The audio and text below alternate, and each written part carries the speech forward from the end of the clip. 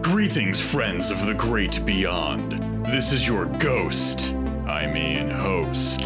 ready to take you behind the veil of terror and leftist critique. Welcome to the Horror Vanguard.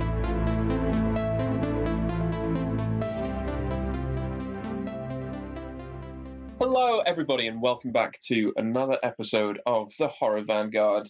I'm John, otherwise known as the Liquid Guy, and joined, as always, by my co-ghost, Ash. Ash, how are you? Pretty good. As spooky as ever as we approach the Halloween season. Oh, wait, this is after Halloween. Halloween was great. I had a lot of fun.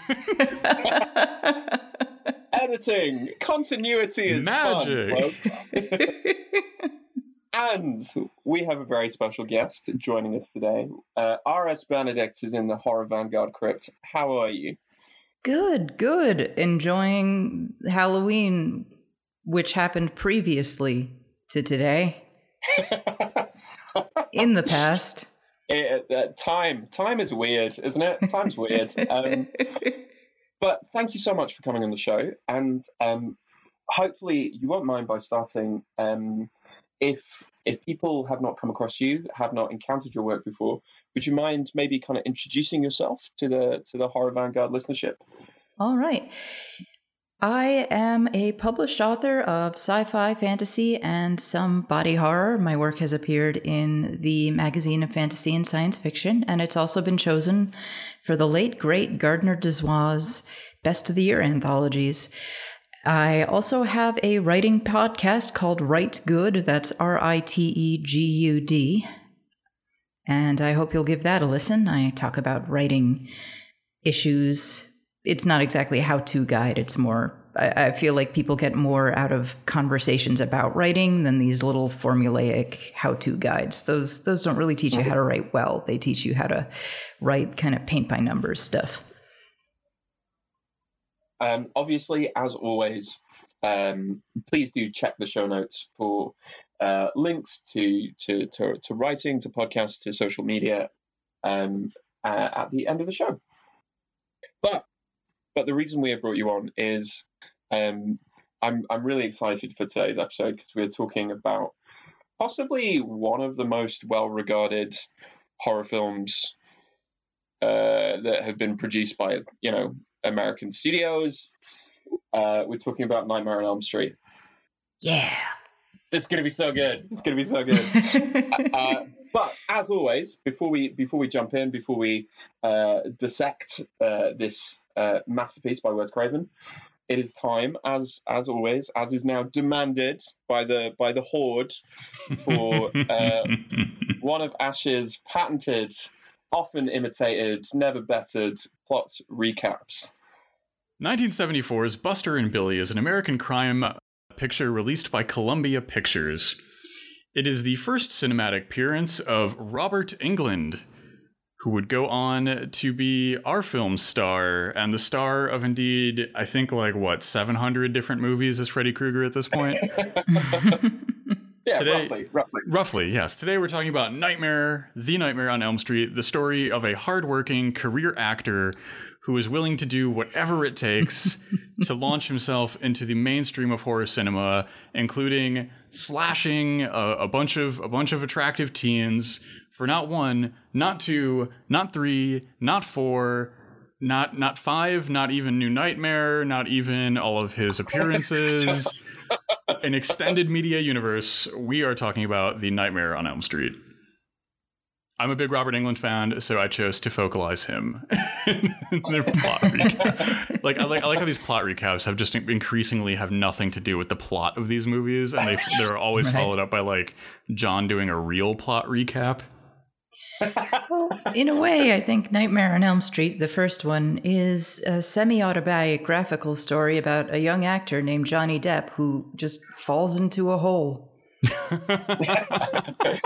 And he was never seen again. Right.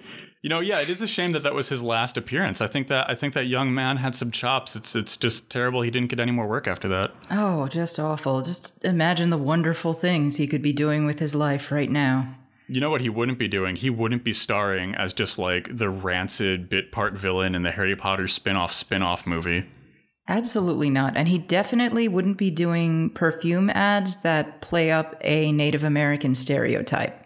Oh, no, he wouldn't have that definitely as a wouldn't theme do in his that. career. There's no way. No, too much integrity. No, yeah. He probably also wouldn't just be like personally a piece of shit either. Absolutely not. Here we are burning the bridge. Johnny Depp is never going to come on my podcast now. Good riddance. So like Nightmare on Elm Street is kind of almost by now is canonical, right? If we're talking about the history of horror cinema, it is by now like canonical, and I'm sure people are wondering, genuinely, is there anything new to say about this? But I think we have we've got a kind of interesting episode lined up that we want to try and talk about this from an angle that I've never seen explored before, and this is what our guest is here to do. So, where should we start? John, what was that? Oh man, this is heavier than I thought. John, is that an unlicensed nuclear accelerator? Yeah. So, look, the pod hasn't been making enough money lately, so I've signed up with Buster, the app that connects haunted property owners with freelance paranormal experts. Buster makes you feel good. Are you sure that thing is safe? The good people at Buster say it is.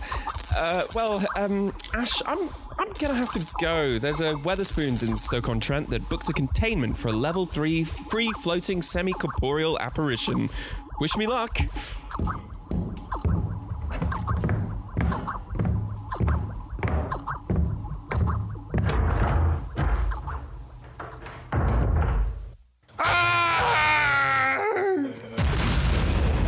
Dear listeners, that was a dramatic telling of what could happen to your ghosts, hosts, without your support. To keep HV above ground, sign up to our Patreon where you'll get access to our Discord server, early episodes, and the exclusive Arcane Book Club of Horror. If each of our listeners contributed just a few dollars a month, we wouldn't have to haul around experimental ghost-busting technology. Remember to like, share, and review our show wherever premium podcasts are sold. Now back to the program. Well, why don't we start at the beginning with the inspiration for the film? Most horror fans probably know the inspiration like this. Wes Craven read a news story about a guy who had nightmares and then he died in his sleep. And that's the story we're kind of told, that there was a guy who was afraid of falling asleep because of his nightmares, and he drank coffee and he spit out the sleeping pills that his parents gave him. And then when he finally fell asleep, he died, and the doctors couldn't find any explanation of it. He was young, he was in good health, he didn't really have heart problems, it just didn't make sense. And that's the story that most of us know, and that I think is the story that's also mentioned in Neil Gaiman's Sandman comics. But there's a lot more to this story. There's a lot that's been left out. The story has been depoliticized. This wasn't one random guy. This was actually an outbreak of what has since been termed sudden arrhythmic death syndrome. And this happened especially among Southeast Asian immigrants. In particular, these were refugees who fled the Vietnam War, who fled conflict in Laos and Cambodia. And this sleep death plague was particularly high among a Laotian ethnic minority group called the Hmong, and I apologize if I'm pronouncing that badly. Hmong men, average age in their 30s, in good health, were just dying in their sleep at freakishly high rates, and scientists really couldn't figure out why. These guys didn't have previous histories of heart disease. Some scientists thought, well, maybe it's some kind of Agent Orange thing. Maybe it's some kind of chemical weapon they were exposed to. But this syndrome mainly happened in men. And if it were Agent Orange, we probably would have seen it in women and kids too. Some researchers suggested that it was superstition. The Hmong believed in an evil spirit called the Tsog Tsuam that sits on people and attacks them in their sleep. This is actually a very common type of spiritual belief that explains sleep paralysis and nightmares. And there are similar monsters to this in creatures all over the world. I think that's what night hags are. So researchers said that these people were effectively scaring themselves to death because of their belief in this night demon. And unfortunately, a lot of articles, especially articles written at the time, have this really condescending, kind of racist attitude of like, oh, these primitive people scaring themselves to death with their silly superstitions. But let's look at the story of the Hmong refugees and how they ended up in the USA. During the Vietnam War, the CIA recruited and trained indigenous Hmong people in Laos to fight the North Vietnamese army. And it was a fucking meat grinder for them, to put it bluntly. I'm getting these figures from PBS. Hmong soldiers died at a rate 10 times as high as that of American soldiers in Vietnam. So just think of Apocalypse Now, think of Platoon, think of all those dramatic Vietnam War movies, and think of what the Americans are going through, and multiply that by 10. And that's what these guys went through. So it was horrible. And when the communists won, a lot of Hmong fled the country for fear of retaliation. And this was a really rough journey. It's not like, oh, let me just take a bus. They were poor generally, so they had to travel on foot, which is really fucking dangerous. They had to travel over rough terrain. They had to cross really scary rivers. They had to like swim across dangerous rivers, and good luck. If you can't swim, you're kind of fucked. You're going to drown. A lot of them ended up in refugee camps in Thailand, and these camps were horribly overcrowded. They didn't have electricity. They didn't have running water. So that was just a terrible place to be. And there were freakishly high rates of sudden arrhythmic death syndrome, also called SADS, in these refugee camps. And then a bunch of them ended up in the United States too, and they had really high SADS death rates too. So these were guys who'd fought in the Cold War, who'd seen loved ones die because of it, who'd seen their country get torn apart by it, and now they're displaced, and as a result of it, they're really far away from their homeland, from their culture. They've lost like everything. And I can't stress enough how powerful the culture shock is. These were people who lived in these small, close-knit agrarian communities and fishing villages where everybody knew everyone, and everybody's family knew everybody else's family going back generations. And now they're either in these overcrowded refugee camps or in the USA, which is this hyper-individualistic, very isolating culture. And that had a hell of a lot to do with it, I think. Not just superstition, but just the stress, the psychic stress of going through that and then being in this place where you don't have the resources to deal with it. That would fuck anybody up, I think. The Atlantic recently ran an article about this, a researcher who did a book on it, and they were, unfortunately, it does take that kind of gross, like, ooh, the superstition idea. This is an article from 2011 called The Dark Side of the Placebo Effect, When Intense Belief Kills. But this article does, I think, accidentally stumble upon what I think was really going on here, and I'm just going to read out loud a quote from it. Some Hmong felt that they had not properly honored the memories of their ancestors, which was a known risk factor among the Hmong for being visited by the Tsog Tsuam, that's the sleep demon. Once the nightmare visitations began, a shaman was often needed to set things right. And in the scattered communities of Hmong across the country, they might not have access to the right person. Without access to traditional rituals, shamans, and geographies, the Hmong were unable to provide themselves psychic protection from the spirits of their sleep. So these articles often take this kind of gross tone of, oh, these primitive people, if only they'd been more rational. But to me, it just reads like trauma, and trauma compounding on other trauma, the trauma of this war, displacement, culture shock. And the loneliness, the extreme loneliness of being a foreigner, on top of the already very big loneliness that's just all over American culture, and all of these traumas kind of piled one on top of the other, and it just did them in. And they were cut off from the sense of community and ritual that normally would have helped them cope with this. And to be corny, I mean, they kind of died of broken hearts as a result of it. And the only other option, I guess, was psychiatry. I guess you could get therapy, but therapy in the 80s fucking sucked. I mean, that was the age of like recovered memories. Yeah. And the satanic panic. They really didn't know what the fuck they were doing. And therapy and psychiatry, they're not bad, but they're not a substitute for community. And I think we get a little bit of that in Nightmare on Elm Street too. There's a scene where Nancy goes to a psychiatrist, and it doesn't really help very much. Yeah. And if there's any like I guess doubt in the listeners' minds about the political origin of this film, here's a quote directly from Wes Craven, and I'm pulling this from Cinefant. It is, and I'm not going to cut that for me either. I'm going to leave in that giant stumble. Fantastique. There we go. Craven has said about the inspiration for the Freddy Krueger films, it was a series of articles in the LA Times.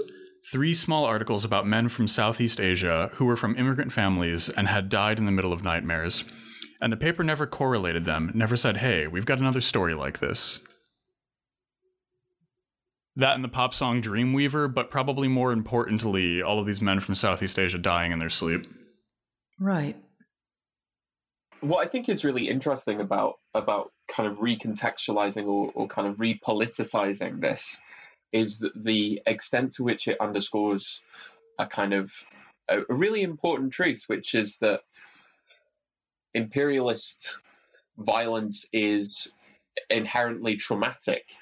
I mean, this is something that Fanon wrote about, you know, in the kind of War of Liberation in Algeria, that there is a kind of psychic toll. You know, imperialism is not just a kind of economic stage of capitalism, as Lenin wrote about, but is a kind of reforming of a populace on the kind of subjective and psychic level. Right. And that doesn't go away. That does not just go away quickly. It's not like, okay, war's over. You're living in the suburbs now, have a barbecue, drink a beer, feel better. It's like that shit stays with you, and it just fucks you up down through generations. All right. Now, I think, I'm not sure how much, well, you guys probably know this a lot, but Wes Craven was very much a political animal. So much of his work was super political. I mean, he did People Under the Stairs, right? Oh, yeah. People Under the Stairs, Curse, New Nightmare, Scream, even Shocker, a like throwaway horror comedy movie, has a lot of really deep political undertones.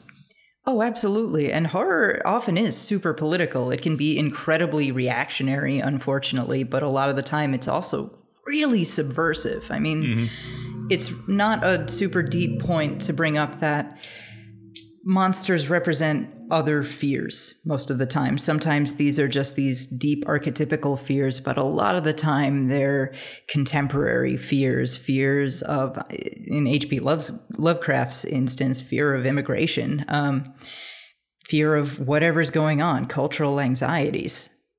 And Wes Craven was not shy about talking about that. He wore his politics on his sleeve in a very, very big way. And I think it's a little frustrating to see just how much Nightmare on Elm Street kind of gets depoliticized in discussion about it, where it's just, oh, it's a spooky guy with knife hands. That's what it's about. Like, it's not about that. Not entirely about that. I mean, the sequels are about different things. Nightmare on Elm Street 2, I don't think was about Vietnam. No. Not so much. But the first one has the Vietnam War and the Cold War just woven into its DNA in a huge way. And it, in a lot of other ways, I think it deals with the emotional fallout of Vietnam for the Americans as well.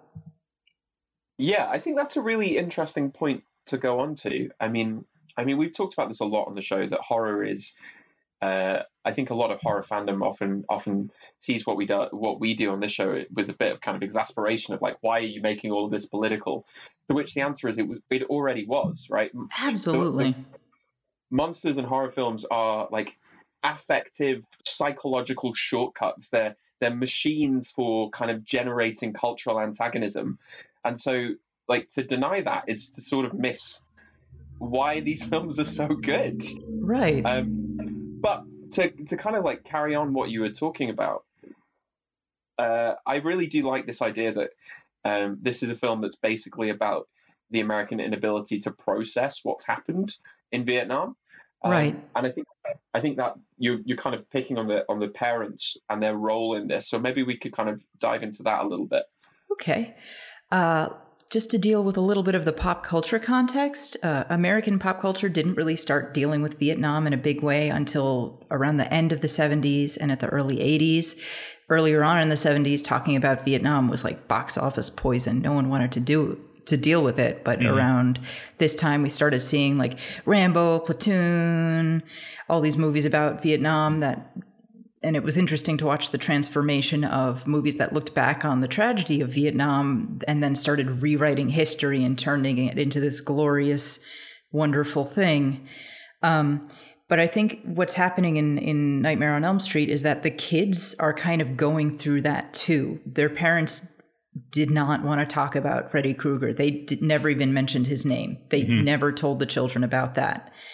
And the children are just experiencing this weird fallout, this horrible thing that doesn't have a name to them yet. All they know is there's this really fucked up shit happening, and they're asking their parents what's going on, and the parents are like, don't worry about it, everything's fine. There's nothing's wrong, everything's fine. And only after this long process do they start uncovering what happened in the past. And it isn't until I think 2 different kids have gotten killed that Nancy's mom takes her down to the cellar and tells her who Freddy Krueger was and what happened.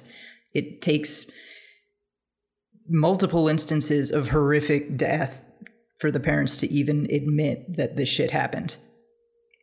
And I think that's kind of culturally what America was going through in a way too. There's sort of the stereotype of the shell-shocked non-vet, but that was a thing. I definitely grew up having like uncles and teachers who were sort of nice guys, but had serious fucking PTSD from being in Vietnam, and you just sort of knew how not to trigger them. And we didn't use the word trigger back then, but that was definitely a thing that would happen. I had a really nice science teacher in middle school who was a super good guy, but when a kid did not stand for the Pledge of Allegiance, he hurled a desk across the room and started screaming about how he'd watched his friends get shot. Like that, we kind of grew up around that, and just being told like, don't mention the war to your uncle, don't mention the war, don't mention the war, don't mention anything, like don't talk about it. And to me, that rings very similar as to what the kids are going through in Nightmare on Elm Street. This fucked up thing happened, and they're seeing the legacy of it, and the parents are just like, no, everything's fine, and then mom drinks a bottle of vodka. And the truth comes out, and I think in a way that's a very classic horror trope, right? It's the repressed secret. It's the body under the floor. It's the kind of the letter that's been hidden. Which goes back all the way to kind of like really canonical Gothic novels that you can hide, you can repress as much as you like, but eventually the truth is going to come out, because this kind of violence will always find a way of kind of re-emerging into the present. Right. And I think there's another parallel here in terms of the parents in Nightmare on Elm Street and the kids. And obviously the parents represent sort of the older generations, the architects of the Cold War, and the kids, I guess, would be like Generation X, who are trying to cope with this bullshit. In that the parents did something really fucked up to try to keep their kids safe, but it's not working. And instead, this barbaric thing they did created another monster that the kids have to deal with. And I know this requires a little bit of boomer brain thinking, because I think, well, younger people, I think, have have a more positive attitude toward vigilante justice and angry mobs than older people do. Even kind of progressive boomers like Wes Craven tended to frown upon angry mobs with pitchforks and torches. I think young people with, kids today with their guillotine jokes and their eat the rich jokes are kind of like, yeah, angry mobs rule, cops suck, fuck that. But I think a lot of baby boomers, especially progressive ones, tend to equate angry mobs and vigilantism with like Jim Crow era lynching. Yeah. So they're a little bit more of the like, no, call the police sort of attitude versus young leftists who are just like, fuck it up. So I think most young people, the idea of like, yeah, there's like a child molesting murderer in town. Yeah, set him on fire, set his dick on fire. That's cool. Do that. That's cool. A sort of baby boomer era progressive like Wes Craven would frown upon that and see it as fucked up and barbaric. There's a little bit of a generation gap here, but in short, basically, the parents did something fucked up to try to keep their kids safe, and it failed. And it instead has created this new monster that the parents aren't willing to cope with. And that's a lot of the Cold War and a lot of the legacy of the Cold War. And I think in a way, Wes Craven kind of saw forward to the shit we're dealing with now, and that we're still dealing with the legacy of the fucked up shit that the West did in the Cold War. We're still dealing with fucking Afghanistan. Yeah, I think this is something you can see through the entire, I guess, Freddy franchise. Let's go with that. That you have this constant reoccurring theme of we're always making new monsters in a way as a way to hide from the monsters we had made the decade before. And when we kind of like arrive at the apotheosis of all of this, when we arrive at New Nightmare, right, and we have this meta film of people filming a Freddy Krueger movie because Freddy Krueger is just so popular and they can't get rid of the character. But it turns out he's real, right? And he's only ever manifested by this collective focus on him. You get kind of like, it's almost like a parable of restorative justice, right? Like there's never a moment in this timeline or in this continuity where people try to stop this cycle, right? They just constantly recapitulate to it. And it's always like, we need to defeat Freddy and to bury him one last time. But Freddy is kind of emblematic of this greater cycle of violence that we see extending through the Cold War, through like the psyche of PTSD in American soldiers. And this is something that you can't bury because it has to resurface. It will resurface for the next batch of like plucky teens who have to face off against it. Right. And I mean, there is the point that is a very basic point in film and literature, but violence begets more violence. Yep. And that is what's happening. It's barbarism creating more barbarism. Yeah, I think it's a basic point, but I think it's also like a basic truth, It's like, I think there's, in a way, it reminds me of like the whole power of friendship discourse, right? Like that's very like, like that's one of the things. It's so corny. It's so corny. You know what? It's one of the things that like critics pan the Marvel, or like one of the things that I shouldn't say critics pan the Marvel movies because everybody eats that stuff like the candy it is. But like one of the reoccurring hits it takes is like at the end of every movie, it's literally just all of these characters relearning the power of friendship, and it's corny, but like friendship makes the world go round. It is powerful. Yeah. Like these things that are hack and corny, I think are in part, right? This, of course, like this is an oversimplification of a larger discourse, but they're hack and corny because the extant kind of cultural framework needs them to be hack and corny.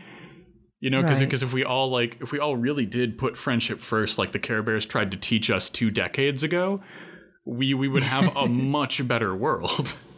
Right. And I mean, if we're dealing with issues of psychological trauma, then relationships and community ties are incredibly important. Yes. Yep. To healing from that. Hyper-isolationism, isolating yourself, is not good for your mental health at all. And there are a ton of studies about this. And unfortunately, the way America is, it's kind of hard to do that. It is kind of hard to form those ties and maintain those ties. And we live in a very isolating culture where the people you talk to every day are generally your coworkers, not really people you want to be around, but people you kind of have to be around. Yeah, and I think the Nightmare movies, especially the first one, really make that explicit, right? Because you have that happening on like the kind of like what would be like an individualistic, emotional, and psychological level, with the fact that like most of the time when you square off against Freddy Krueger, you're alone in a dream world that no one else can have access to, right? Like right. It's only under kind of constructed and extreme circumstances that you can pair up with people in Freddy's nightmare landscape. And then you have like these larger societal things keeping people isolated. You've got the physical distance of suburbia. You've got the fact that like instead of like finding a collective solution, that people are constantly going for like very individualistic things, like the impulse of vengeance that starts the Freddy Krueger cycle. You've got people like popping pills to try and stay awake another 10 minutes. And that's a very individualistic approach as well. Right.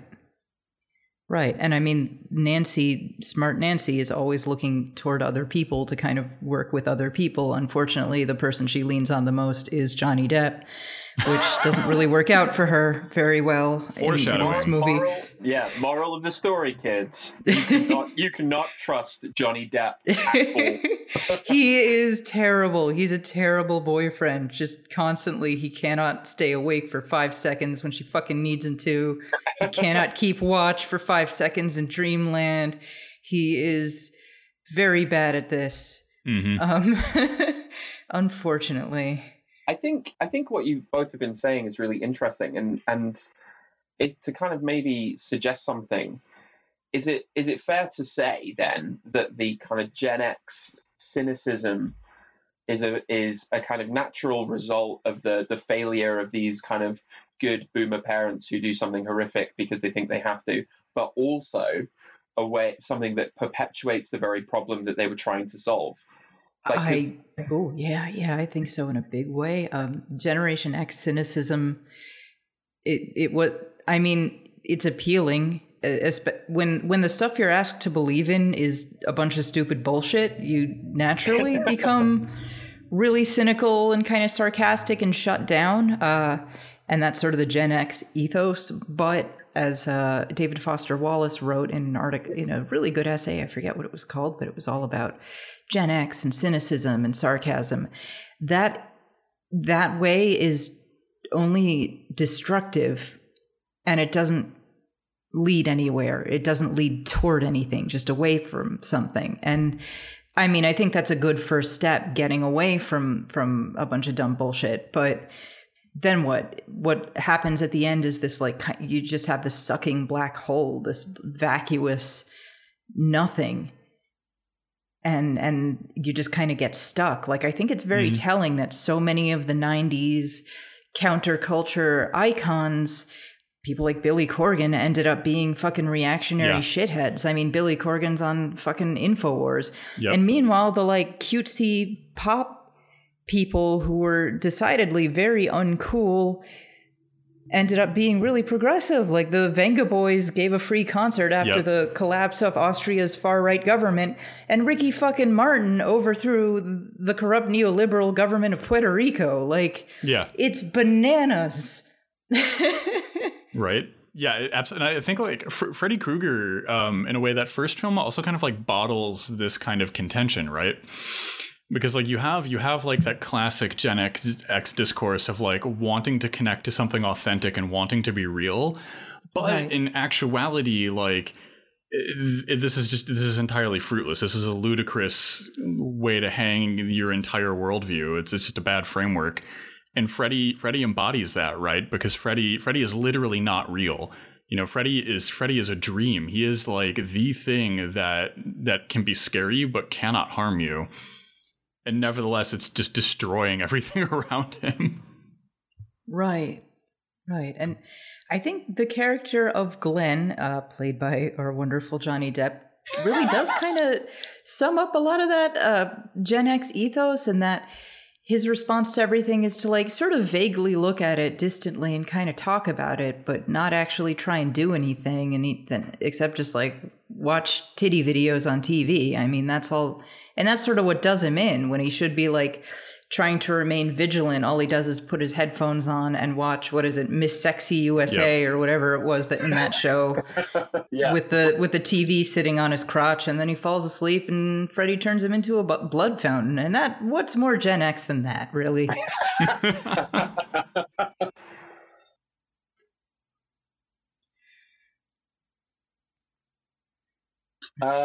Yeah, okay. That's No, I'm sorry. I'm just like I'm so enamored with how this episode is like the stealth. None of us fucking like Johnny Depp episode. No, fuck him.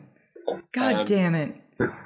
I think that point about kind of cynicism, you can see it really clearly in someone like Bret Easton Ellis, right? Yeah. Oh yeah. Like the Gen X horror writer who was the one who kind of tore through all of the kind of sanctimonious bullshit of the American dream and the value of capitalism and the greed is good now it's like the most boring like dinner party like right-wing reactionary who and it's like you see this kind of exhaustion of cynicism, but at the same time I also think that like the idea of a kind of new sincerity hasn't really emerged yet. We don't really know what that's going to look like.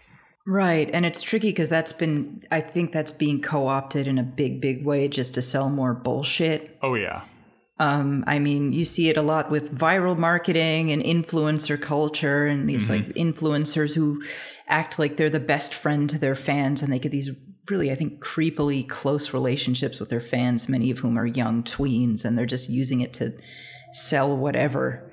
And it's really sad and disheartening and depressing because in some ways younger people, millennials and Zoomers especially, are really, really sharp when it comes to older forms of advertising and older forms of manipulation. They don't buy into it. But a lot of them are buying into this social media influencer viral, like I'm your fake friend thing. And that's so depressing. Yeah, absolutely. I remember, kids, parasocial relationships are not real friendships. And so many of them end up being abusive, like so many how many YouTube and Twitch stars end up getting in trouble for like sending photos of their dicks to 13-year-olds? Like a lot of them. Oh, way too many. No, I was just gonna say then, like, this idea of the dreamscape as being a place in which, like, you can take control of it and you can act in a way that's positive and isn't just a kind of passive. You don't just become a passive subject, Nancy. Especially, you become an active subject in the dream world in this kind of imaginative space. Does suggest that, I don't know, maybe Wes Craven is a little more optimistic about the Gen Xers than we've been being. Yeah, absolutely. I mean, there is this sort of mysticism to a lot of what he says about like taking back your energy. And, you know, the idea is this could be a dream. If you take an active role in society, if you take an active role in the dream world, you could make this an incredible, wonderful utopian experience if you just stop being passive. So that's sort of his solution, is recognize what you're in, be aware of what the world really is, and be an active person in it instead of just falling asleep with the TV on your crotch like Johnny Depp. And I mean, all of that sounds great, and Horror Vanguard thoroughly endorses it, but alongside the immortal science of dialectical materialism. That's right. You've got to have that bit as well. Right. Otherwise the whole thing just doesn't work. Yeah, maybe that's the key failure in the inability to actually like legitimately deal with Freddy. Besides, obviously, we have like the meta structure of Hollywood always demanding more sequels and it never being actually possible to end anything. Right. We do have the internal logic of the film where like Freddy is again, you know, like not properly dealt with, right? Like this isn't restorative justice for the families who lost children. This isn't a vision of a society where like, I mean, like, let's just assume that, like, Freddy Krueger, the man, before he became the super monster, was, like, unable to be saved on any level. There would never have been a kind of therapy that could have helped someone like that, right? Right. You know, like, what then is the societal framework that's not burning a man alive after he's committed an atrocity as a way of dealing with the problem? Like, what is the framework that actually diverts the energy of this cycle, right? I think like that's kind of like one of the scariest parts about Freddy is at the end they do the thing that happened at the start of the movie, but this time to like super ghost demon Freddy. Right. Yeah, and it doesn't work. No, it doesn't, because it can't. It can't. And that's something I thought that was so interesting that I think tied into this whole idea of the Cold War and also the age of terrorism that followed it, which is Nancy's idea is to do a very militaristic solution. She kind of starts reading like military manuals and sets up booby traps and explosives and stuff around her house. And she's going to lure Freddy out and deal with him with violence in a very militaristic way. And that doesn't work. He keeps coming back. And the other way, the way that actually looks like it could work, is to just walk away.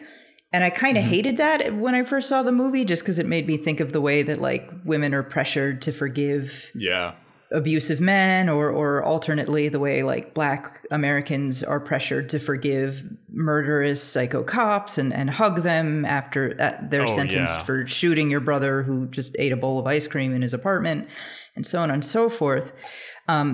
But following this idea that this is sort of about the Cold War, like walking away kind of is the right thing to do, because in our case, the more we keep getting involved in these same conflicts over and over again, going, no, this time we'll fix it. Like we invaded Afghanistan to try and save it from the Soviets, and instead accidentally sort of created Al-Qaeda. And then we invaded Afghanistan again to try and deal with Al-Qaeda, and we just keep creating more and more fucking problems. And like the only thing to really do is to just fucking walk away, like Nancy does at the end. But that's not really a solution either, because it's like, it's kind of too late. There have been too many wrongs. And obviously, like, more violence isn't going to fix things. But if you walk away, it's not like, oh, everything's fine. You know, the past 30 years of dropping bombs on this part of the world that's fine. That's done now.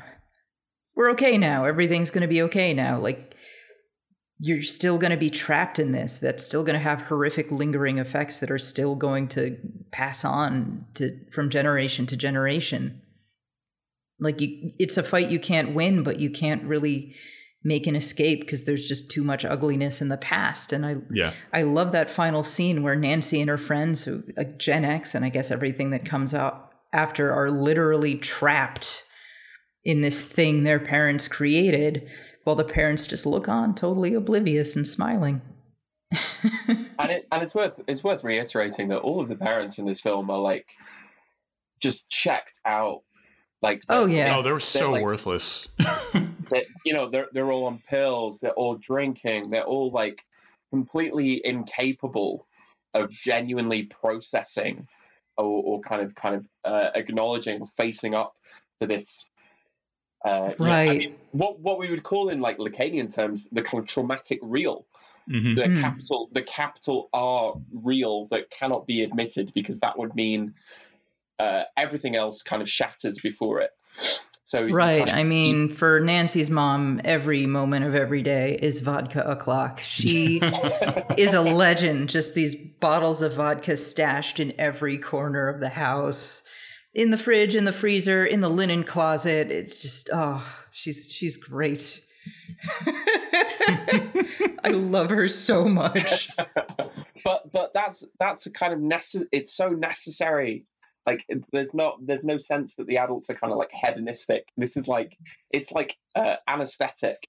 You know, it's a way of kind of numbing yourself, protecting yourself, shielding yourself from kind of acknowledging the kind of enormity of what happened. In a way, given how we've talked about this, it reminds me quite a lot of Jacob's Ladder, which is what, 5-6 years down the line from this. I think so. Yeah, soon after. Well, within the decade, you know, we also get this what is a very kind of personal inability to process, you know, to acknowledge the kind of totality of what you've been through. And so that one also gets kind of sublimated into these weird hallucinations, into these weird violent dreams. And I think maybe, I don't want to get too Freudian, but maybe that's a kind of necessary means of kind of processing through this trauma on the historic level rather than just kind of an individual thing. Absolutely.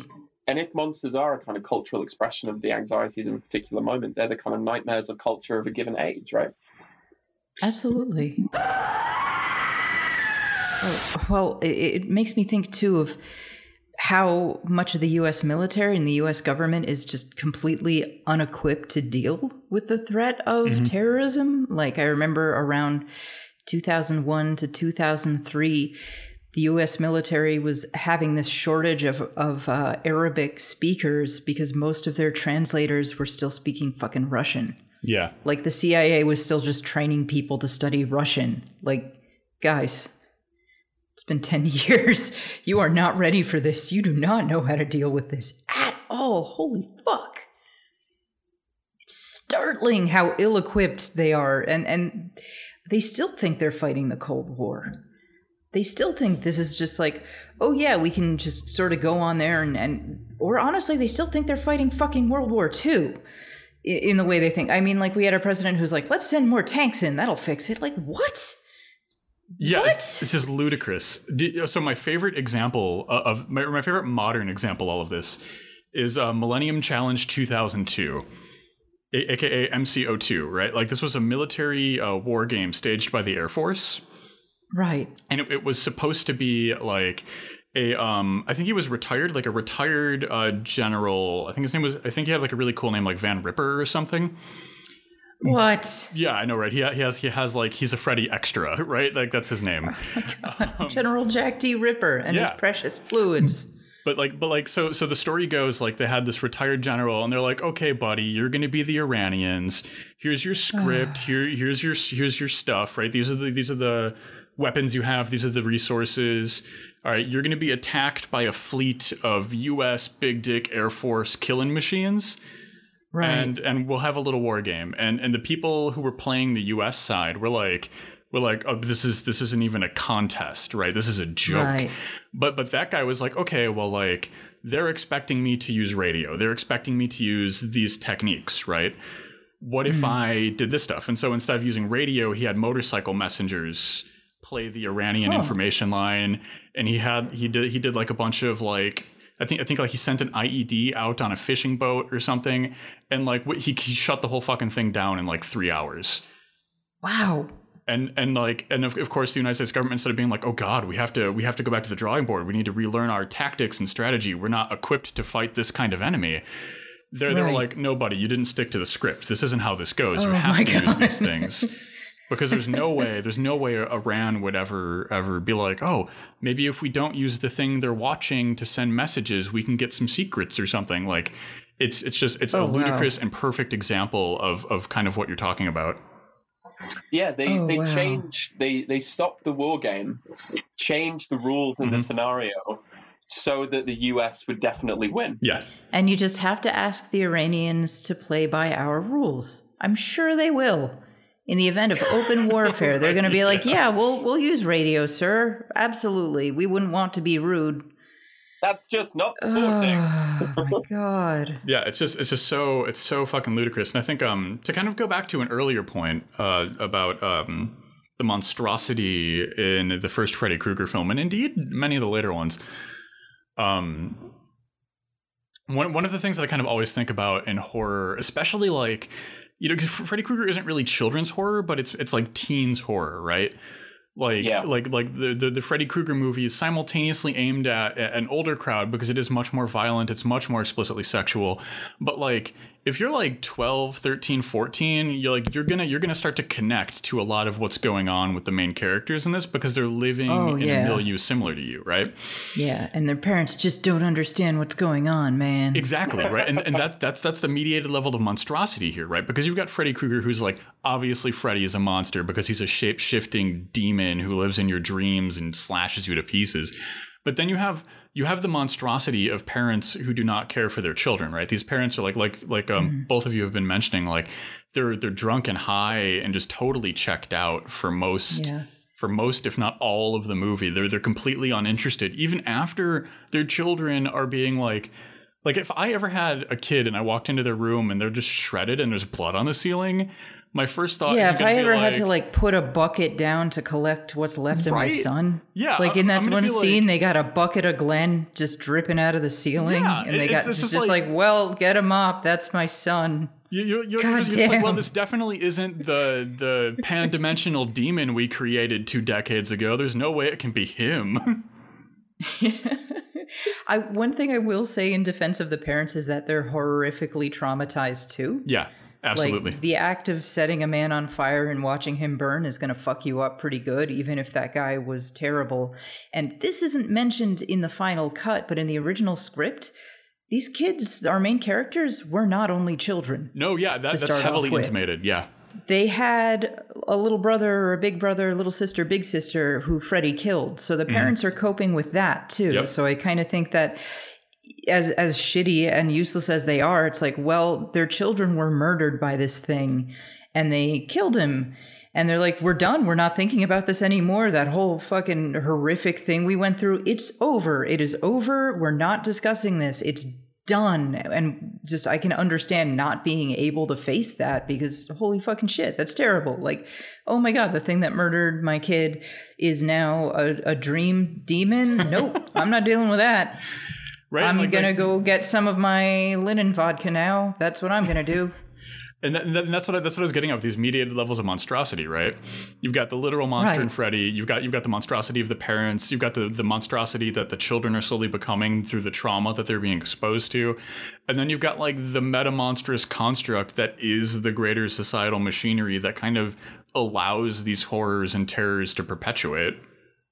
Absolutely. And if there is one thing that you can take from the kind of history of horror, it's that, like, history is never done, right? It's like you can never go, this event is now over. Especially things which are kind of traumatic and violent and have a kind of horror to them. We're like, I mean, you just need to look at the history of American foreign policy to see that. Yeah. The past is that, what's the Faulkner quote? The past is never dead. It's not even past. Like, right. The idea that you can just go, all right, we're going to go through something that's going to be terrible, but then we'll never have to think about it again. Mm-hmm. It's just wishful thinking. Yeah. And it's completely absurd. I mean, that just doesn't happen. That's not how human minds work. Yeah. Bad shit happens. It affects people. Yeah, you live through the event, but then you have to live having lived through it. Right. Mm-hmm.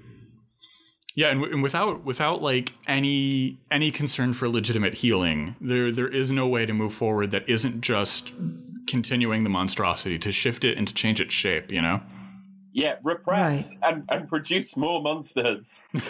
Repress and burn more things and drink and go to the terrible 1980s version of psychiatry that exists. And there's a lack of a sense of spiritualism, which is something that I find very interesting, which is that Glenn, of all people, comes up with sort of the solution in that he takes a more of a mystical spiritual approach. Now, I'm not a religious person, but I do think that spiritualism does play a very valuable psychological and sociological role.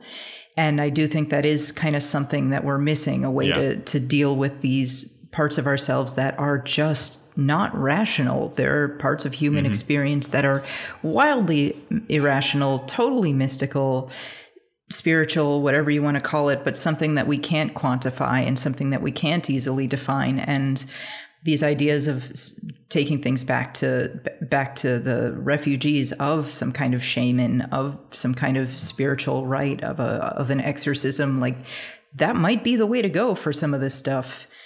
And we don't really do that so much. Even if we do, it's usually in this horrible evangelical megachurch way, where it's like, you want an exorcism? $500. All right. Yeah. It's still quantified and absolutely disgusting and not community oriented at all. Yeah, no, it's religion just completely washed and like having had all of like the mystical, spiritual, and uncalculable elements just totally sucked from it.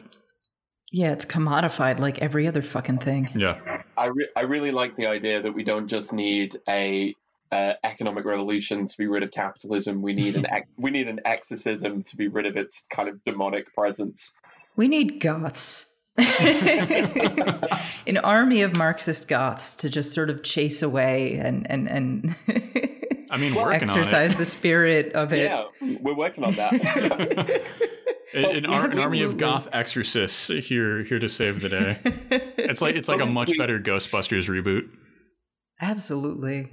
We talked about this a little bit in our episode with Jake Flores on People Under the Stairs, that like actually there's probably a reason why a lot of people on the left, especially now, are really interested in things like the occult and tarot and magical practices, because that corporatized, commodified religion has proven to be nothing but another layer of capitalist realism.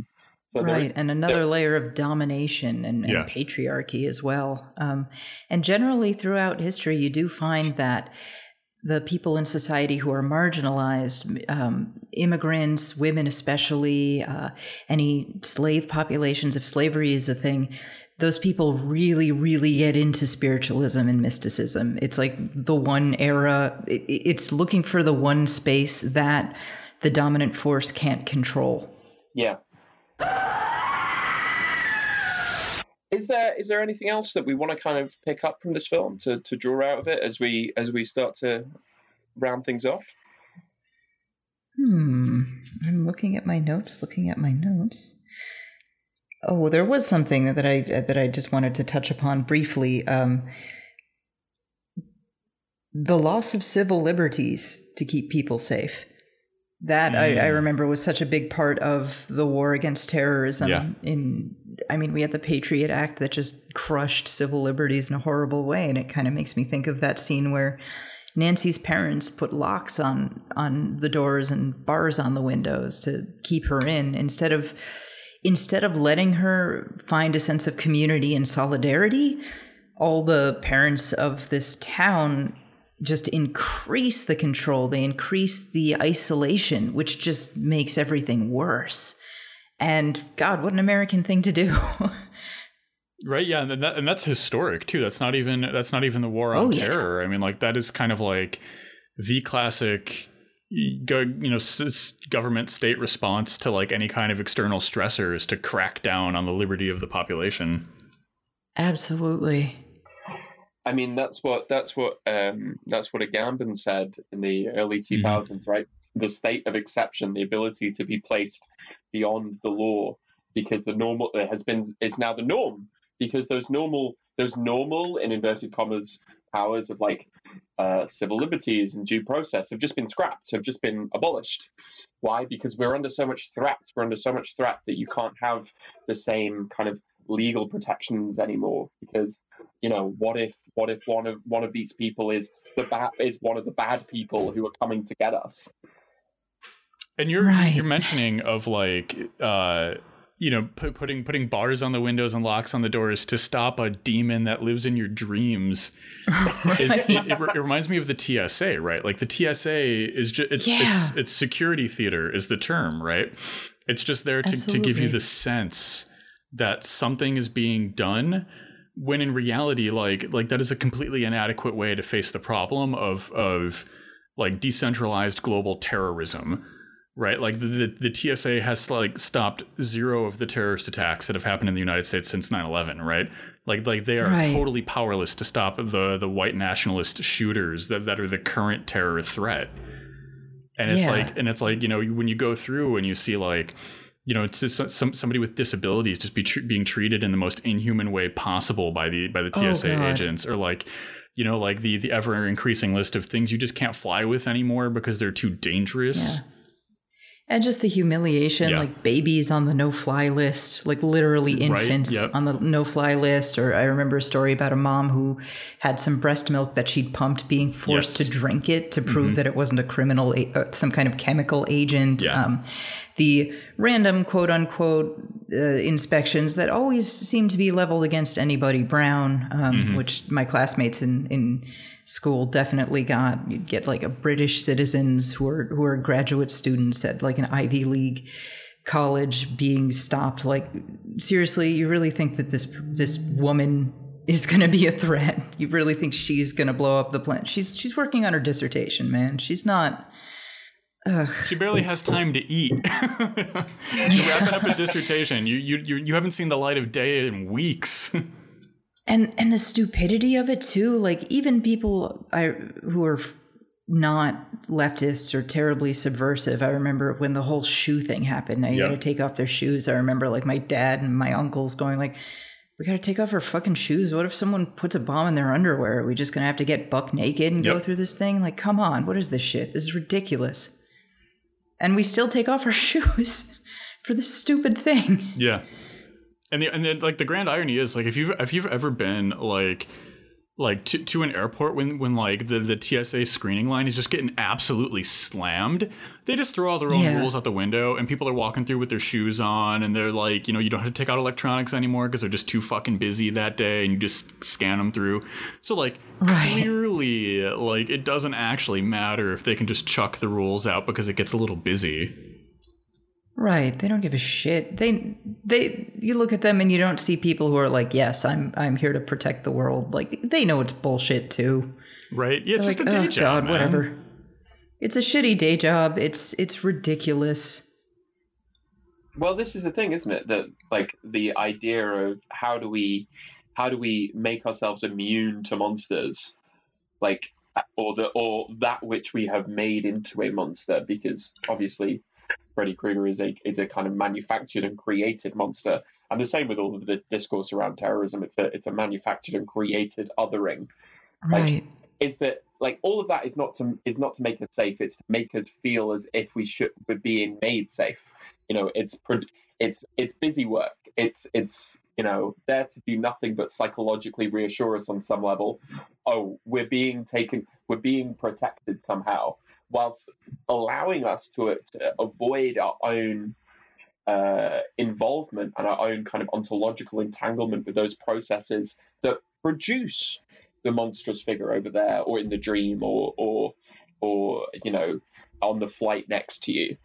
Right. It's forbidden to even talk about it. Mm-hmm. I mean, watch what happens when a mainstream political figure ever dares to even suggest, like, hey, maybe we have to stop creating monsters. Everybody just crucifies them. I mean, look at the response to Representative Omar when all she did was mention, like, in the shadow of 9/11, Muslims were unfairly persecuted, and that's just going to make things worse. Members of her own fucking party, fucking Nancy Pelosi, was denouncing her, and she just got, still to this day, is just inundated with, like, death threats, lynching threats, just the hate she got for just saying something totally real. And I think people are still mad at Jeremy Corbyn for saying that too. I think Jeremy Corbyn brought up, like, hey, we need to consider the ways that we might be creating monsters with our actions abroad too. People, I think that's a big part of why even more like liberal-ish figures in the UK just hate him and demonize him. They're like, I'd rather have Boris Johnson than him because he dared to suggest that we got to stop fucking up. Yeah, and like you see like the I guess the monstrous inverse of this too, right? Like the architects of these genocides and these nightmares, all like you either get an absolutely cush New York Times column job where you get paid millions of dollars to do literally, like, it's not even nothing. It's like you're doing negative amounts of things for society. To give terrible advice for shit that failed 10, 20 years ago. Or you're George Bush, and a decade ago, people were like, this guy's a war criminal.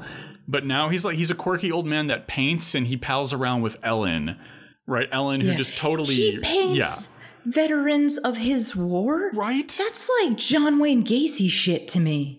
That's so sick. He's painting his fucking victims. He's making them pose for him and painting them and like collecting their souls into his work. And then he gets to go fucking cuddle with America's favorite talk show host. It's like, hey, be nice to him. We all have our different opinions, blah, blah, blah. In many ways, George Bush is some kind of like monster that lives in the collective American nightmare, who kind of just pops out and slashes things to pieces and horrifies us.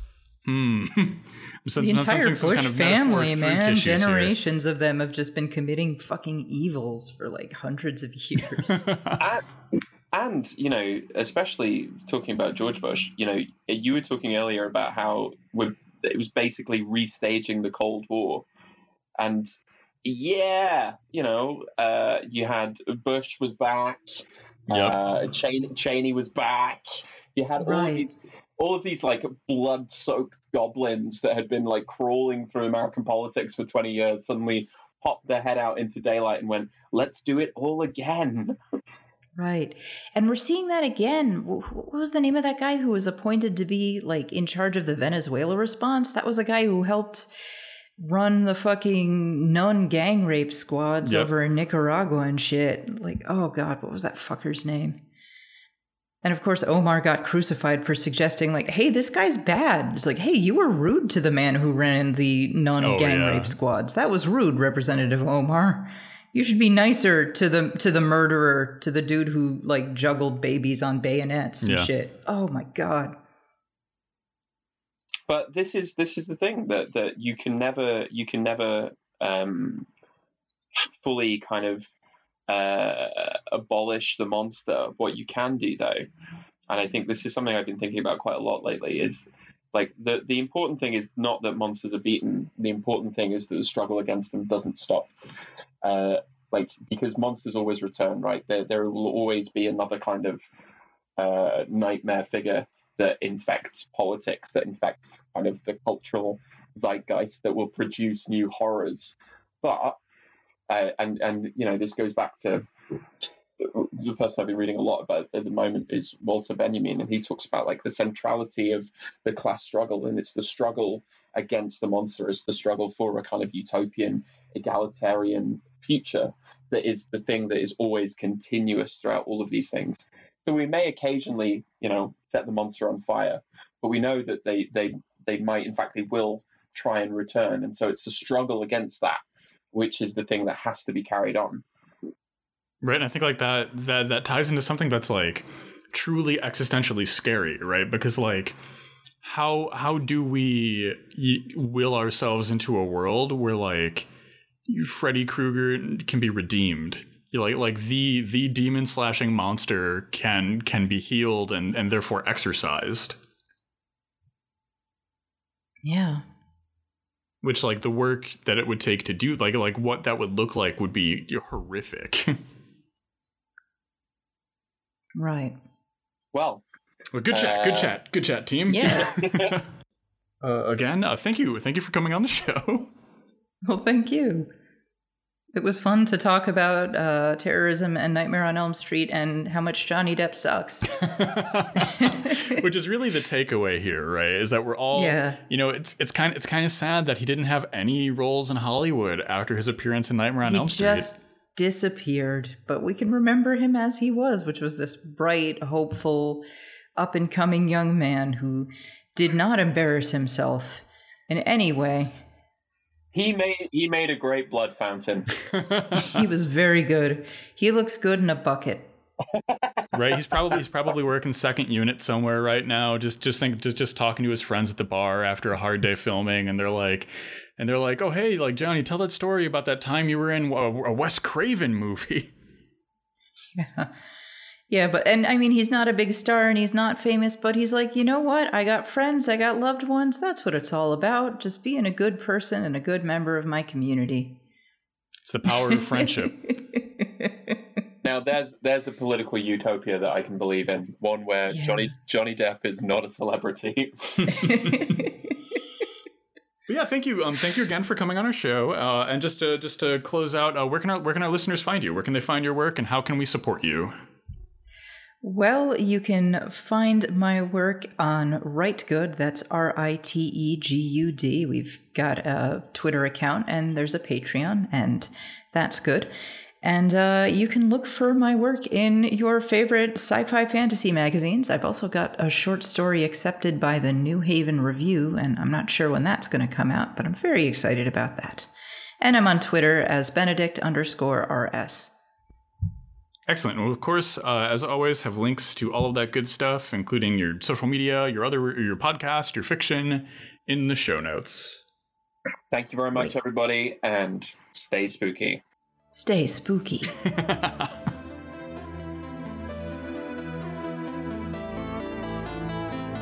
Thanks for tuning in, creeps and comrades. And remember, stay spooky.